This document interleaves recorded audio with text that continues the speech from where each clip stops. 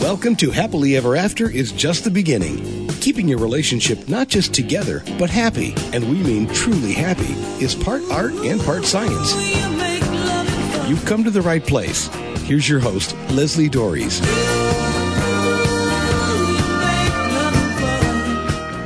So I've got a question for you.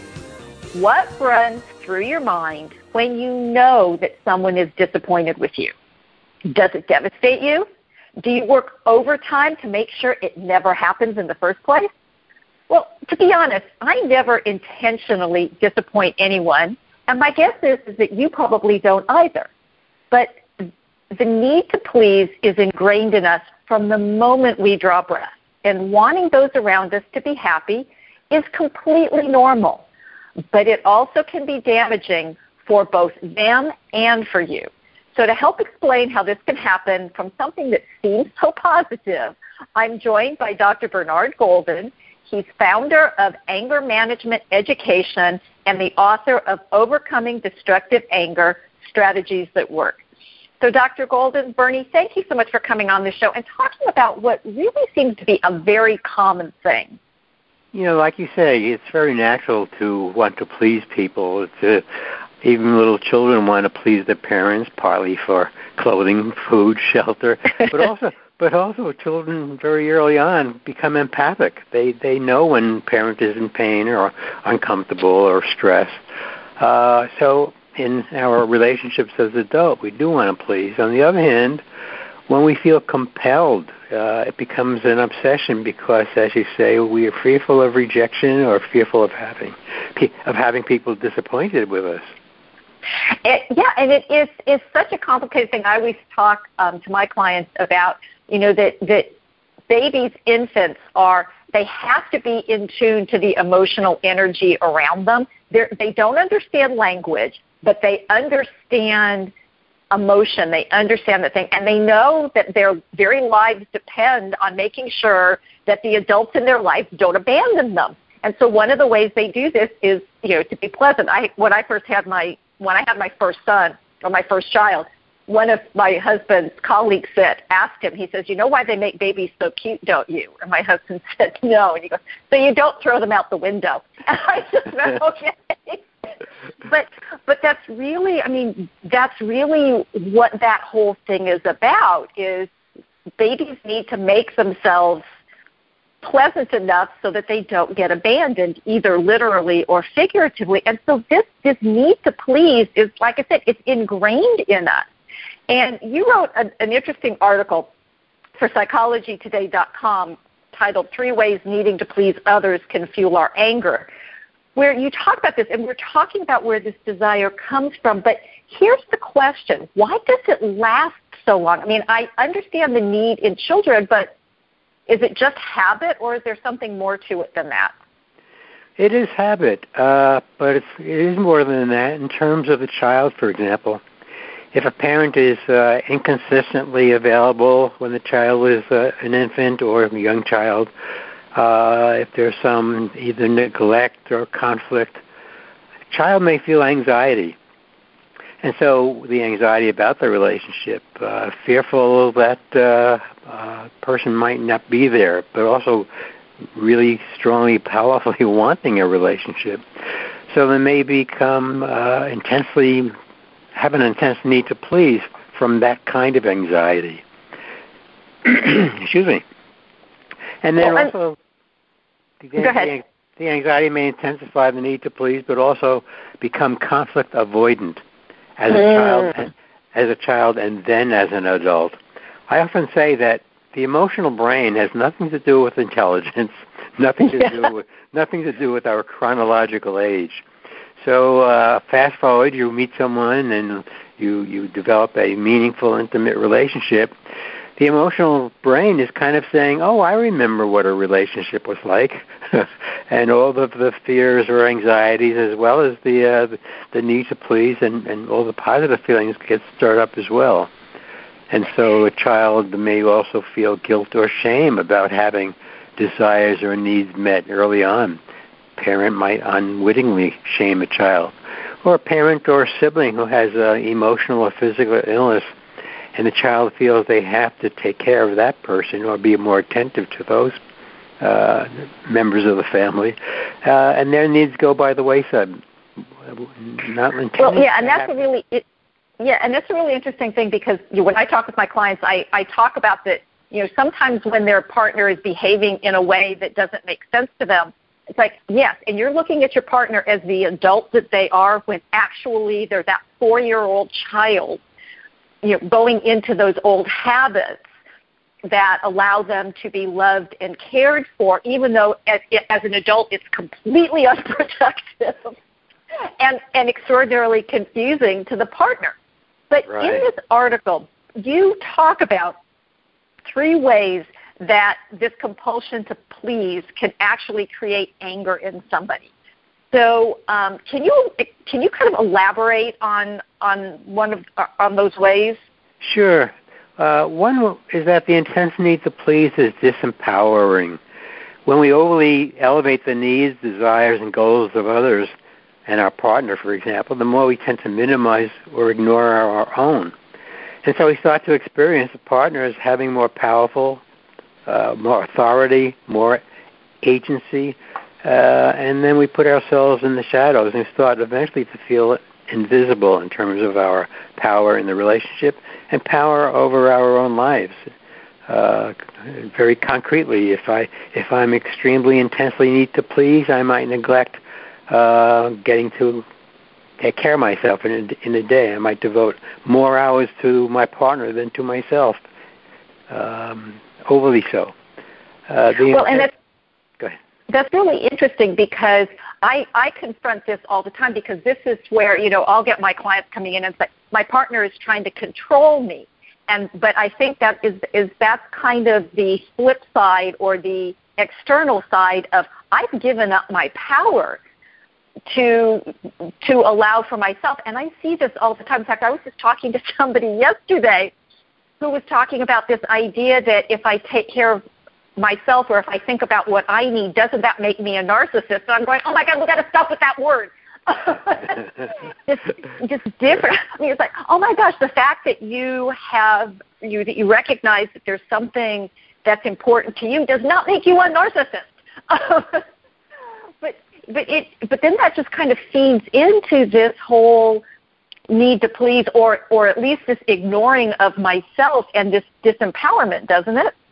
Definitely, and there is such a thing as healthy narcissism that we do. It's called self-care and self-compassion, that we need to take care of ourselves to really both fulfill our own needs and desires, as well as be more available to voluntarily, so to speak, have more flexibility, I should say, in terms of pleasing others. That sense of feeling controlled, if we're able to set limits and we feel comfortable doing so, someone can do cartwheels to convince us to do something or behave a certain way, and we can just not feel threatened at all and just say, not really. I'm not available to do that. But if we feel that intense, compulsive need to please, then we're going to be, like you say, much more sensitive to feel controlled, sometimes even when someone's not trying to control us. We're being really controlled or held hostage by our own intense need to please. Well, and I love that description, because a lot of times the partner is like, I have no idea what they're talking about. I'm not trying to control them. I'm just trying to, be comfortable, right? It's like I tell people, or the other thing is my partner's trying to manipulate me, and I said, yes. And the problem is that we all try to manipulate each other. They're just better at it than you. But it's not really so much manipulation as it is I'm stating what I would like. And if my partner doesn't have a good boundary, then and feels like they just have to say yes no matter what I'm asking for, but then they get upset about it. And it's like, whoa. But you're talking about setting boundaries, and that's one of the things that I think really gets at this not wanting to disappoint somebody, because if I tell somebody no, whether it's my spouse or my child or my coworker or my mother or whoever it might be, they're not going to like it. And one of the phrases that's helpful is, whose life are we living? We could internalize, for example, the goals, the desires of our parents. We can also overly focus on the needs of a partner to the exclusion of our life. And so when we ask that question, whose life are we leading? Yes, I often say that the more we follow our dreams, our hopes, our goals, people might be disappointed because they have a different blueprint for how they want us to be with them. And that can be challenging. And we can all have an individual, unique blueprint for our lives, and sometimes that can be disappointing for others. Yeah, that's what it's thing. I tell people about disappointment. That disappointment just means you're not doing what somebody else wants you to do, which may not be a bad thing depending on what they're wanting you to do. And but it's hard to get through that. So just out of curiosity, because this lack of control, this feeling disempowered, to me leads to resentment. Is that where the anger comes in this particular way that needing to please can create anger? Very much so. If we are feeling compelled to please, we neglect ourselves, little by little we feel resentment. But at the same time, if someone really has a strong compulsion to please, they may be so uncomfortable with anger that they don't realize that they're angry. They may get anxious instead, or they may act out the anger in a more passive-aggressive way, forgetting to do an errand or buy something that your partner requested. Gee, I completely forgot that. It's much more difficult for someone who has intense need to please to get angry at the other person. So also they may become, even with resentment, angry at themselves. Interesting. In the extreme, I've seen people, for example, a man who little by little deferred his needs, his desires, and this happened over several years, and to the point where he felt invisible. And I've seen this much often at times where, okay, I gradually gravitate towards someone who I feel a little more visible with, and so the anger is directed in that way. Interesting. And and I think a lot of it is that we don't necessarily understand what's happening, and so I think that even adds to the confusion, because these are behaviors that we develop practically before we're even cognizant. Back when we're infants and toddlers, and we're trying to please what I call the giants in our lives, what I call the adults, and these patterns get ingrained. And then when we also meet our partners, they kind of re-trigger those patterns. So it's like this awful cycle that seems like it can't ever end. And so to me, it makes perfect sense that people either turn their anger inward or outward because they're just so frustrated by all of this. Right. It starts as frustration, feeling invisible, resentment, and then much more intense anger.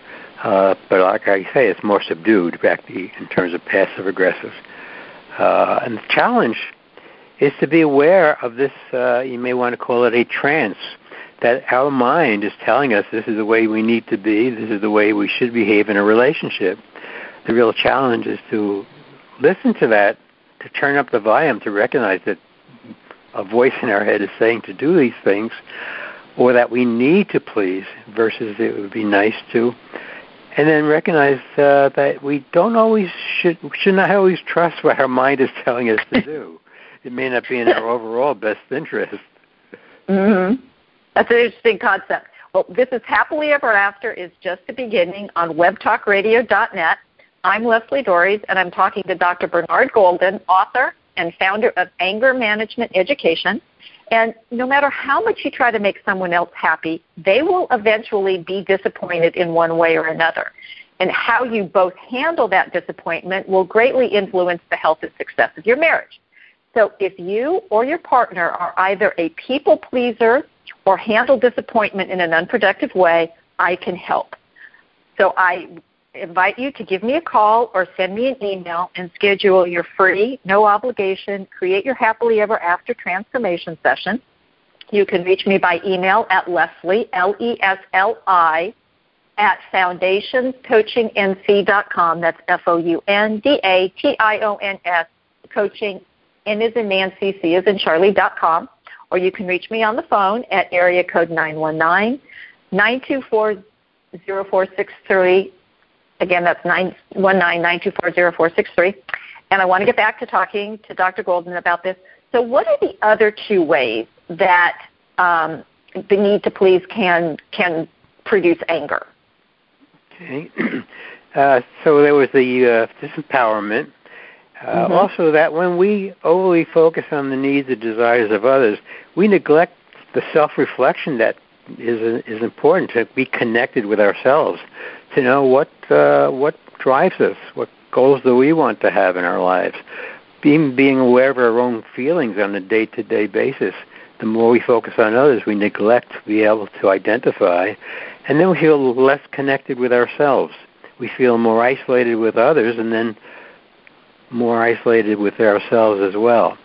And invariably, the more we focus on someone else's needs as well and neglect ourselves, we have self-doubt because we don't know what we feel or want or desire if we neglect that. And then the self-doubt maybe fosters greater dependence on other people. So it kind of goes in a cycle. And so that we neglect ourselves and we feel self-doubt, more dependent, and then more need to please. Yeah, that sounds like a really vicious cycle. So how does anger manifest itself in when we do this? For example, you may be irritable at home or at work. You may be unable to have a discussion without feeling controlled. Might feel inadequate because you can't always please others, and then direct that anger at yourself. For example, at work, the workplace says, "Oh, look how good you're doing. I'll give you some more work." you complete it, and the reward is to get more work. And then sometimes you're so overworked, instead of getting angry at the boss, supervisor, you get angry at yourself. Gee, I must be inadequate. I can't handle it all. Other people, I should be able to. That should word. Yeah, that. Right.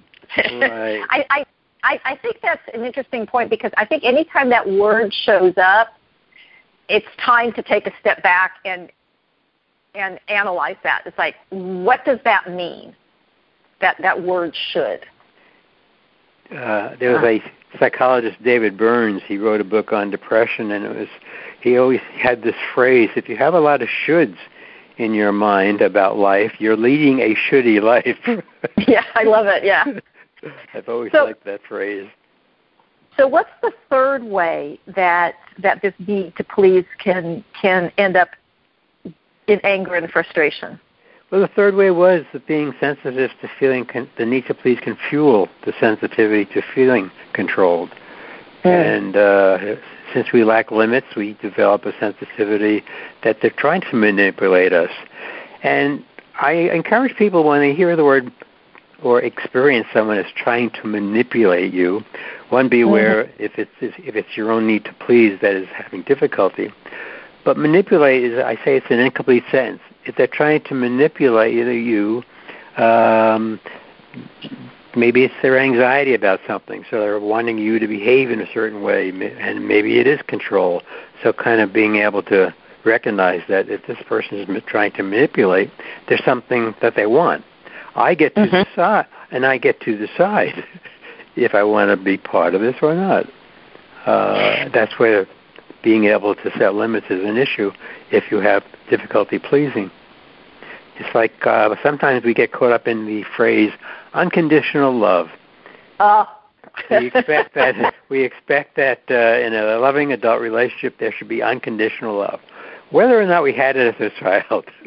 And so I give the example, okay, so your husband says, if you really love me, you'll go down the block and get me a bottle of vodka. Right. And it's disappointing to hear for a lot of people, but there's no such thing as unconditional love.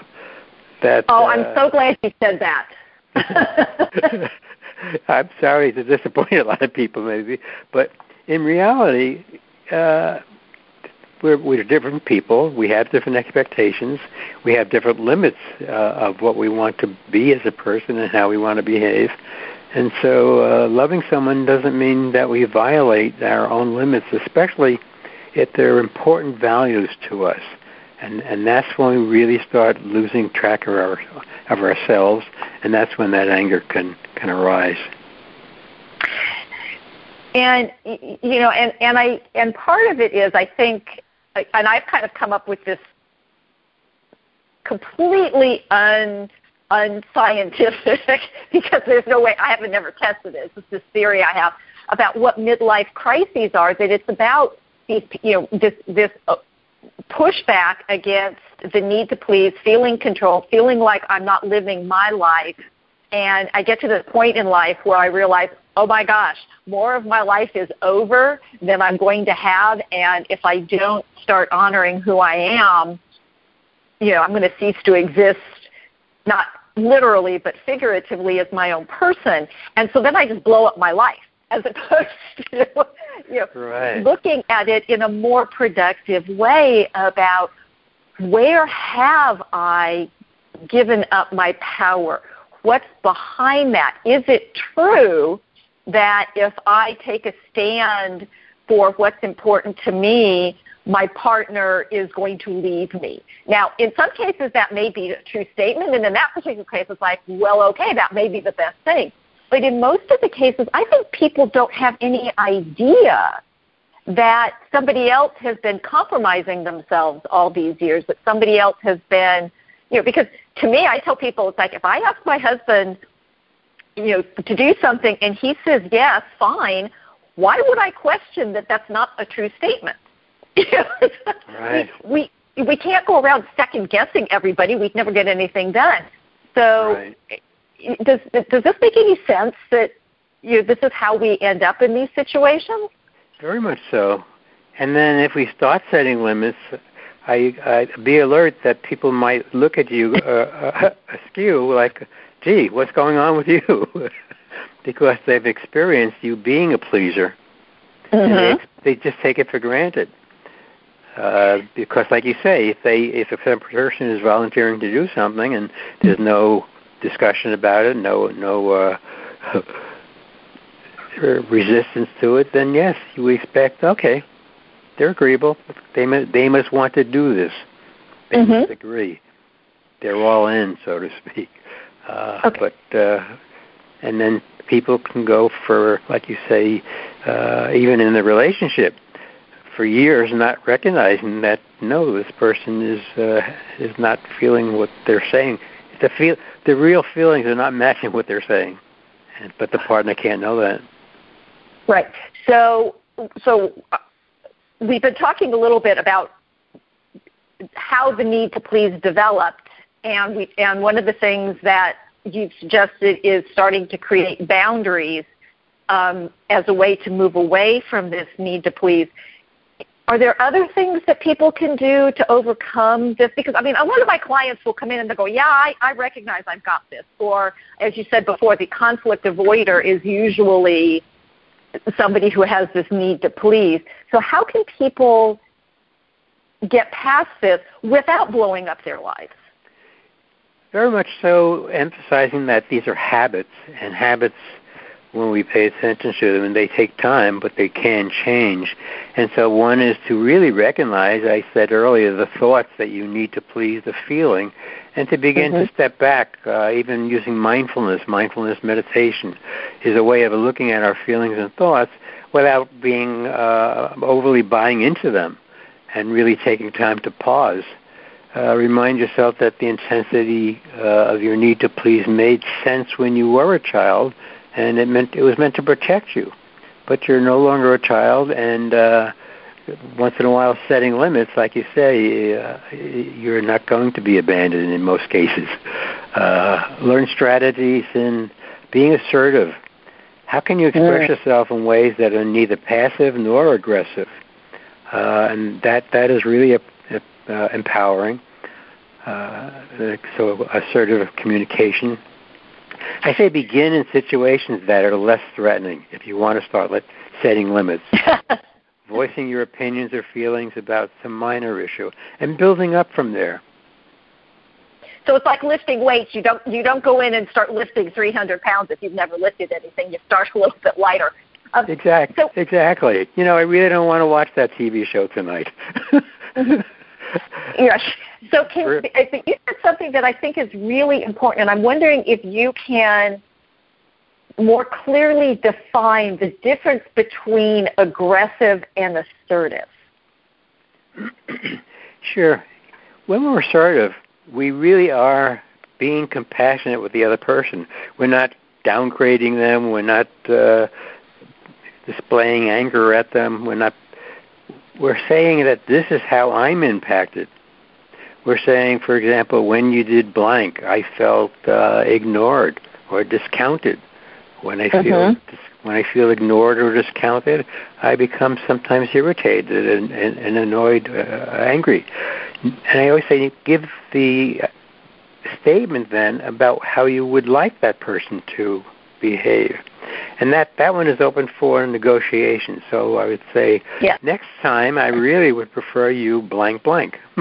Can you do that? And so you're being compassionate to yourself. And again, like I say, you're not being aggressive. You're not devaluing the person, your partner, when you speak that way. And I think it is important to take ownership that I feel this way.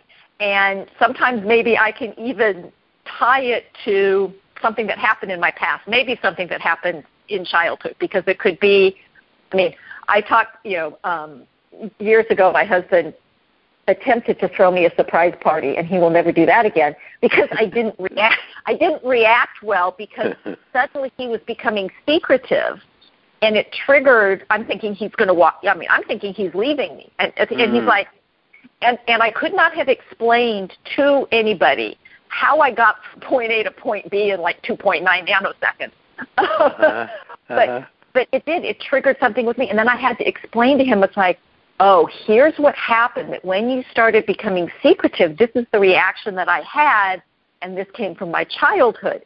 And I think that when we can get clearer in our own heads about where our reactions are coming from, I think it can help our partners understand, because, my kids were looking at me like I had three heads. And what is the matter with Mom? And, and it's the next big birthday approach. My husband goes, I'm not. I said, I know I'm not getting a surprise party. It was just disastrous. But it was because something had happened that I didn't understand. And I think a lot of this, when we go to our partners and ask for things, if we can acknowledge, hey, this is my deal. I get it. I realize that maybe not everybody reacts this way, but here's something that would help me. And I think most partners would be open to that, as opposed to the aggressive, you're wrong, you did this, you're responsible for my feeling this way. Definitely. And I think if you can pause and look at your own backstory so you can share it, that does help you and your partner understand the context, your reactions. And I need to emphasize, too, that if you are being assertive and expressing it the way we just described, and your partner starts yelling and screaming, remind yourself that that's their issue, that clearly they might be using anger as a fog to hear what you're feeling. And it's a whole different way of communicating that, like we've talked about, can be learned. And it's about habit. It's about starting to do this. And I loved it. Like, start slow. Start with the things that don't have a big impact to help build up that habit, because it also gets your partner used to a different way of being in a non-threatening way. Definitely. And I would even voice that out loud, saying, I've come to realize I kind of ignore myself at times, so I'm going to be doing this. Right. I might be trying to be a little more vocal about how I really feel. It's been hard for me. And if you have a partner who is available to really be understanding and sensitive to that, again, can be helpful. Absolutely. So, Dr. Golden, thank you so much for all of this wonderful information. Can you share where people can find out more? I mean, I love the, anger, your anger management education. I think that's a wonderful concept because I think we all could benefit from that. So can you give people some information about how they can learn more? Sure. My website is angermanagementeducation.com, and the book was Overcoming Destructive Anger, Strategies That Work. And that includes a variety of strategies, becoming more aware of anger, becoming more aware of mindfulness, and also self-compassion strategies. So disappointment is a given in any relationship, but it actually doesn't have to create heartache. Letting go of the need to please is one path to take, and it's still okay to do things that create pleasure for others. The difference is in not having it be required and not sacrificing yourself along the way. So hopefully you'll keep listening to the show and keep learning about how to be better in relationships. And until next week, stay loving.